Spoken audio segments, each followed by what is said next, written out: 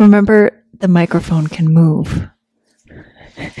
So you don't have to lay down on the floor. Okay. Nice. Lovely. We're talking about transcendence. What the heck is that? Yeah, it's one of our core competencies that lead all of the courses and curriculum that we develop. So we've got resilience, equanimity, and then transcendence. And we sometimes refer to that as self-transcendence. Mm-hmm. Rather than self-actualization. So let's talk about the difference between self-actualization and self-transcendence. And we do this work and train students to self-actualize so that they can get to the point where they can then self-transcend. So we think that if you just achieve self-actualization, so if you just get yourself sorted and figure out how to manage stress and your nervous system and improve your relationships and heal your past traumas and know how your gifts and how to best use them in the world, that's not the end game. So if you're on a spiritual path, you may understand this in terms of, full transcendence or nirvana or what would be another? A spiritual experience. Yeah. I mean, just being able to connect with something greater than yourself, something outside of your finite self. And it's also the difference, I think, between personal development and human development. So you see a lot of workshops and courses and books on personal development. And I think we've maybe used that language in the past, but then we had this sort of realization that no, what we're really interested in is human development. And that takes into account the truth that we're all in relationship with others and with our environment. And that this isn't just an individual or personal course. Mm-hmm. You always have to be considering how you're connected to the rest of society and the world. Right. So it doesn't stop at just getting yourself sorted. It's then, wait, the world needs you. You're in relationship with the world. You're in relationship with your community, your country, the global community. So transcending yourself and your daily stuff and your daily challenges is the next step. Can you transcend and connect with something bigger? And that something bigger could be a God. It could be the universe. It could be a cause. It could be a mission that's just much bigger than you. And that's what a rebel human is striving for. Yes. And I think a part of transcendence is the embodiment of that feeling. So I think we can think about it conceptually. Okay, I kind of understand feeling connected to something greater than myself.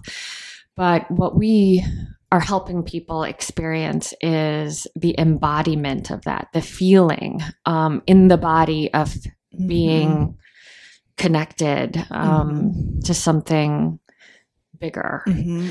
And it's hard to explain what that feels like. It is hard to explain. But it is a sensation you feel, I think, in meditation, definitely also during, I'd say, a sound bath. It's for me, it's a little bit of the sense of the boundaries of my corporeal self start to blur a bit. And I feel this sense of merging with all things. Now, I know that's a little perhaps intense, but I think you could also say, sometimes you're just overwhelmed by the beauty of nature.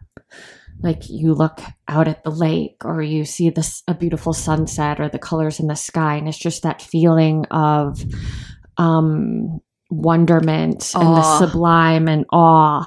And we need that in our lives. I mean, there's research that shows that people who are able to experience wonder and awe and this sense of connection, do better in life across a whole host of outcomes. I love that you brought up that key piece of feeling it in the body. And thanks for those examples. And it's so exciting when we have a student go from not really fully understanding that to telling us, oh my gosh, I never knew that feeling was possible. And I felt that, or, I felt that connection, or I felt that sense of spirit, or I felt that sense of God in me. It's different for everybody.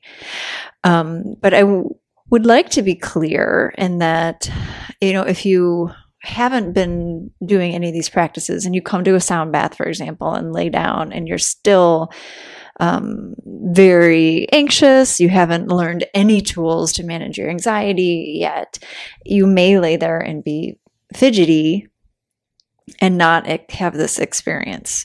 And it's unlikely because usually the bowls cut through everything. But we don't want to have expectations that every time we sit quietly, it is, again, if you're not doing any breath practices, if you haven't done any training and you just sit down in a quiet room for 20 minutes, that isn't meditation. So there's a difference between practices that can lead you to a meditative state and just sitting quietly. Yes. You can be sitting quietly and ruminating. And going through your to-do list and thinking about all that is wrong in your life and the world. Because a meditative state is a different state in the brain, and the parietal lobe kind of quiets and shuts down. And the parietal lobe is where we have our sense of self. And like, I am this finite person in the world. And when that shuts down, that's when we can get that feeling of, wait, oh no, there's something bigger than me. And wait, there is not a boundary between me and you and me and that tree. Yeah. So it's actually something that shifts in the brain. I mean, it is a brain state. And if you haven't read My Stroke of Insight, I think that's a really great introduction to some of what we're talking about, this sense of connection with all things and this lessening of the ego. It's written by a neuroscientist from Indiana University, and she actually experiences a stroke. And I think she has a TED Talk too. She does have a TED Talk. That's right. Jill Bolte Taylor, I believe. And so she talks about how a part of her brain that is very much about developing your sense of self and I, that's what was injured during her stroke. And so she felt more of this sense of connection and merge and sense of,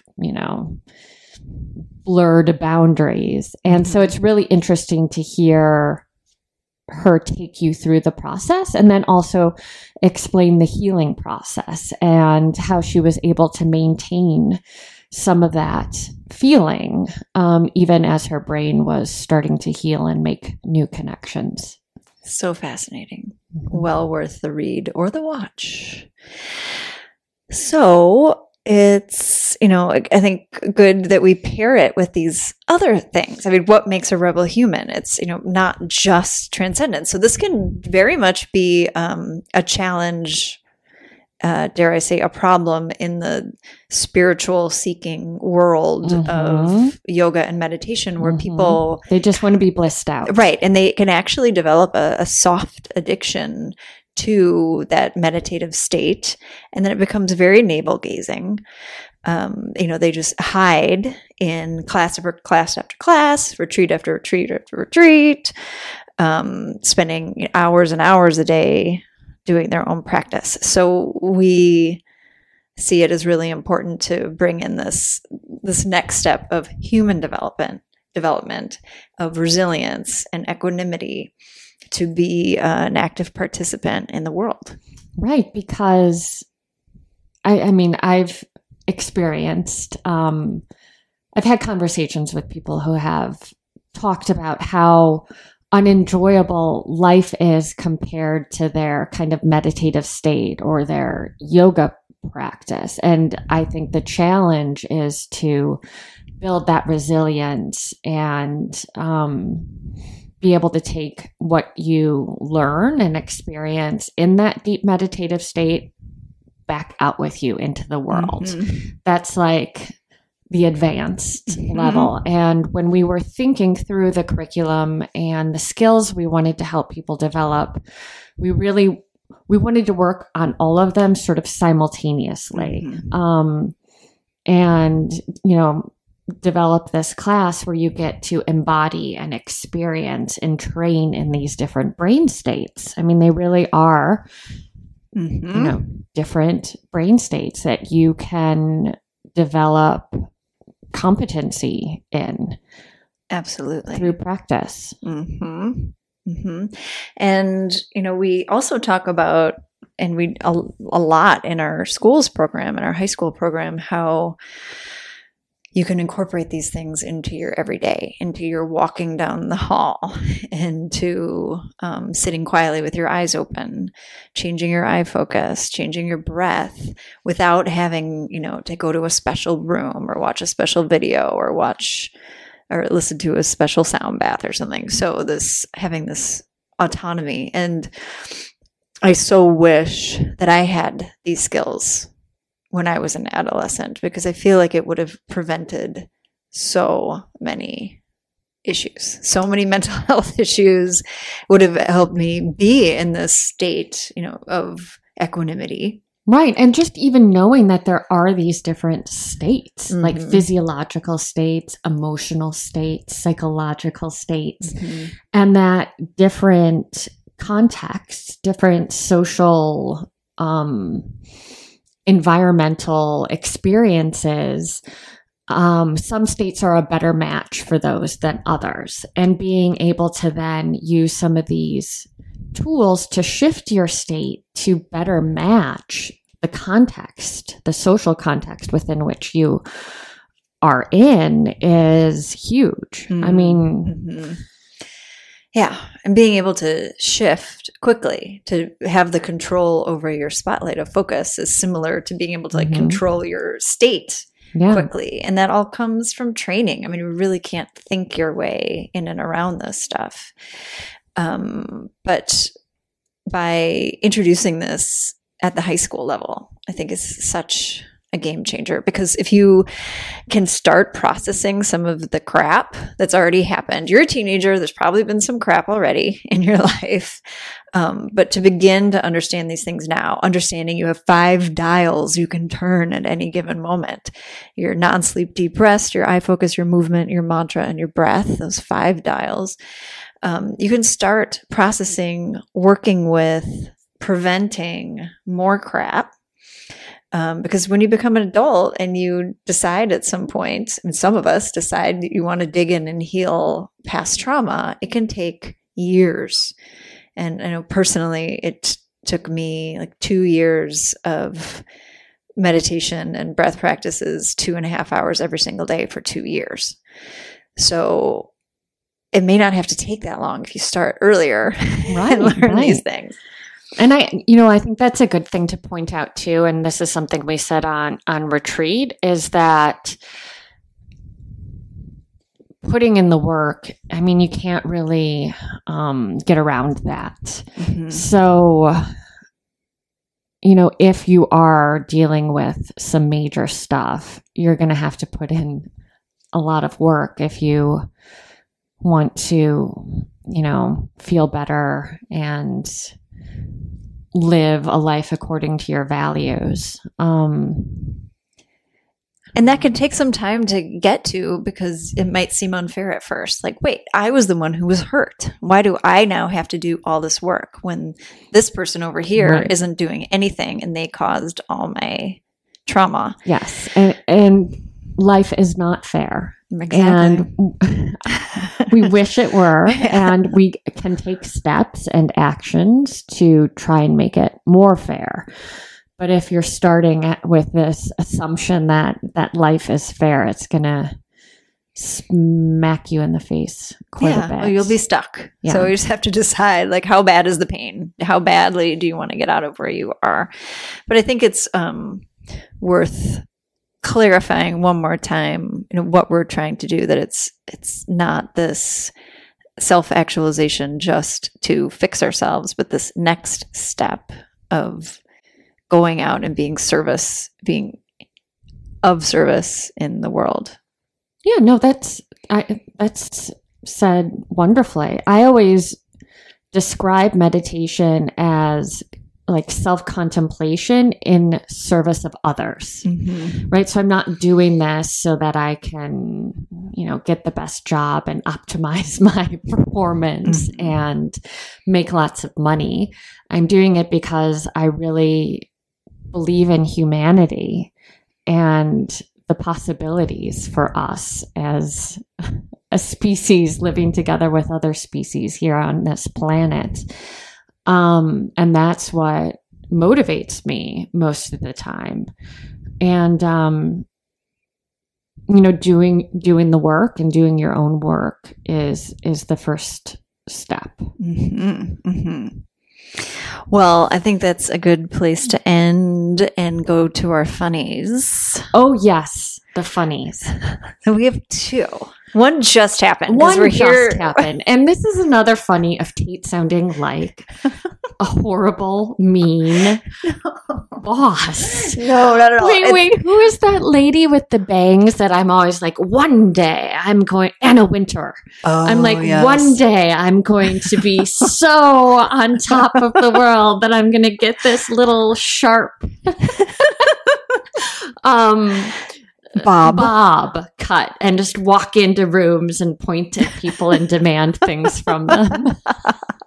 No, so I don't know what we were doing. So you were always filming. Asking me about the wisps of your hair. And I don't mind the wisps of your hair. Okay, so context, we're filming more videos for the schools program. And I always ask, okay, are there any flyaways? Because we have all these lights and a black background, black wall, and they really stand out. The little golden wisps sticking out.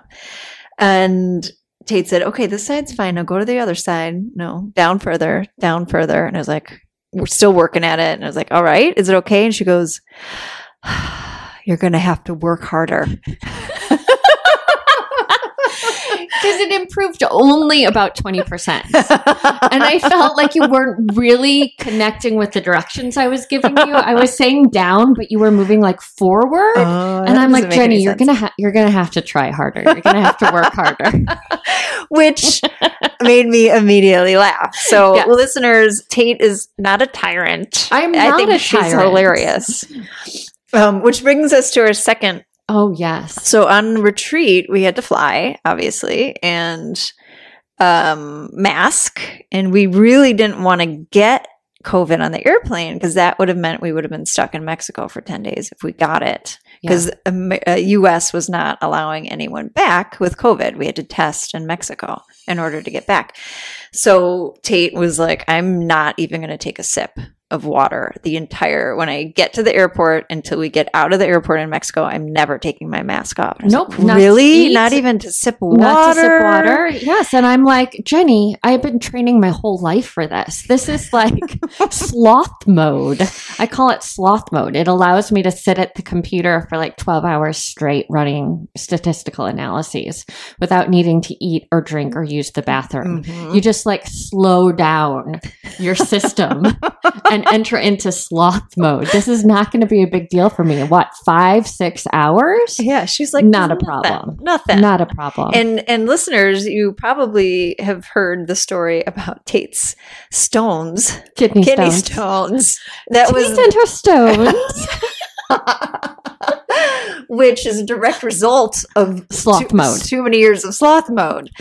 So I was a little concerned because I don't want her to get her kidney stones back. But she assured me she would chug water before. Didn't you do it with me? Didn't we both? I think I took a couple sips of water. Okay. Yeah. Okay. I couldn't go that long. I mean, I could if I had to, but I didn't. Yes. I thought it was worth the risk. Yes. The minimal risk because everyone else was masked. Yes. So we got through. We did. Tate and I are still COVID free. Oh my gosh. 2 years later. Holy moly. Are we going to make it? So we still don't have any songs. Oh, no, we do. We have our new closing song. Oh, are we going to sing it? Yeah, I think we should. Okay, so this is the closing song. Written by Jay. The amazing recording artist, singer-songwriter who has come with us on retreat twice, and we got together. We talked a lot about our principles and mission, and she went away and did her magic and came up with this song that we now use at the end of our Rebel Human Way class. Shall we? Yeah, so we'll close out the podcast. Oh, do you want to do the spiel and then we'll close out with the song? Okay, but are we doing it once? Oh. I think we should just sing it once. Yeah, let's just we don't need to do it three Yeah, times. 3 times. Okay, so please subscribe, leave a review. Let us know what song you want us to sing on the next episode. You can go to our website, therebelhuman.com, and sign up for our Rebel Human Report, our weekly newsletter. We also have a YouTube channel where we have sound baths and meditations and more, along with our online library, RHTV, of over 100 videos. All right, let's take it out with Now I See. Now I see there's something greater in the heart of me. I get back up and I rewrite the code.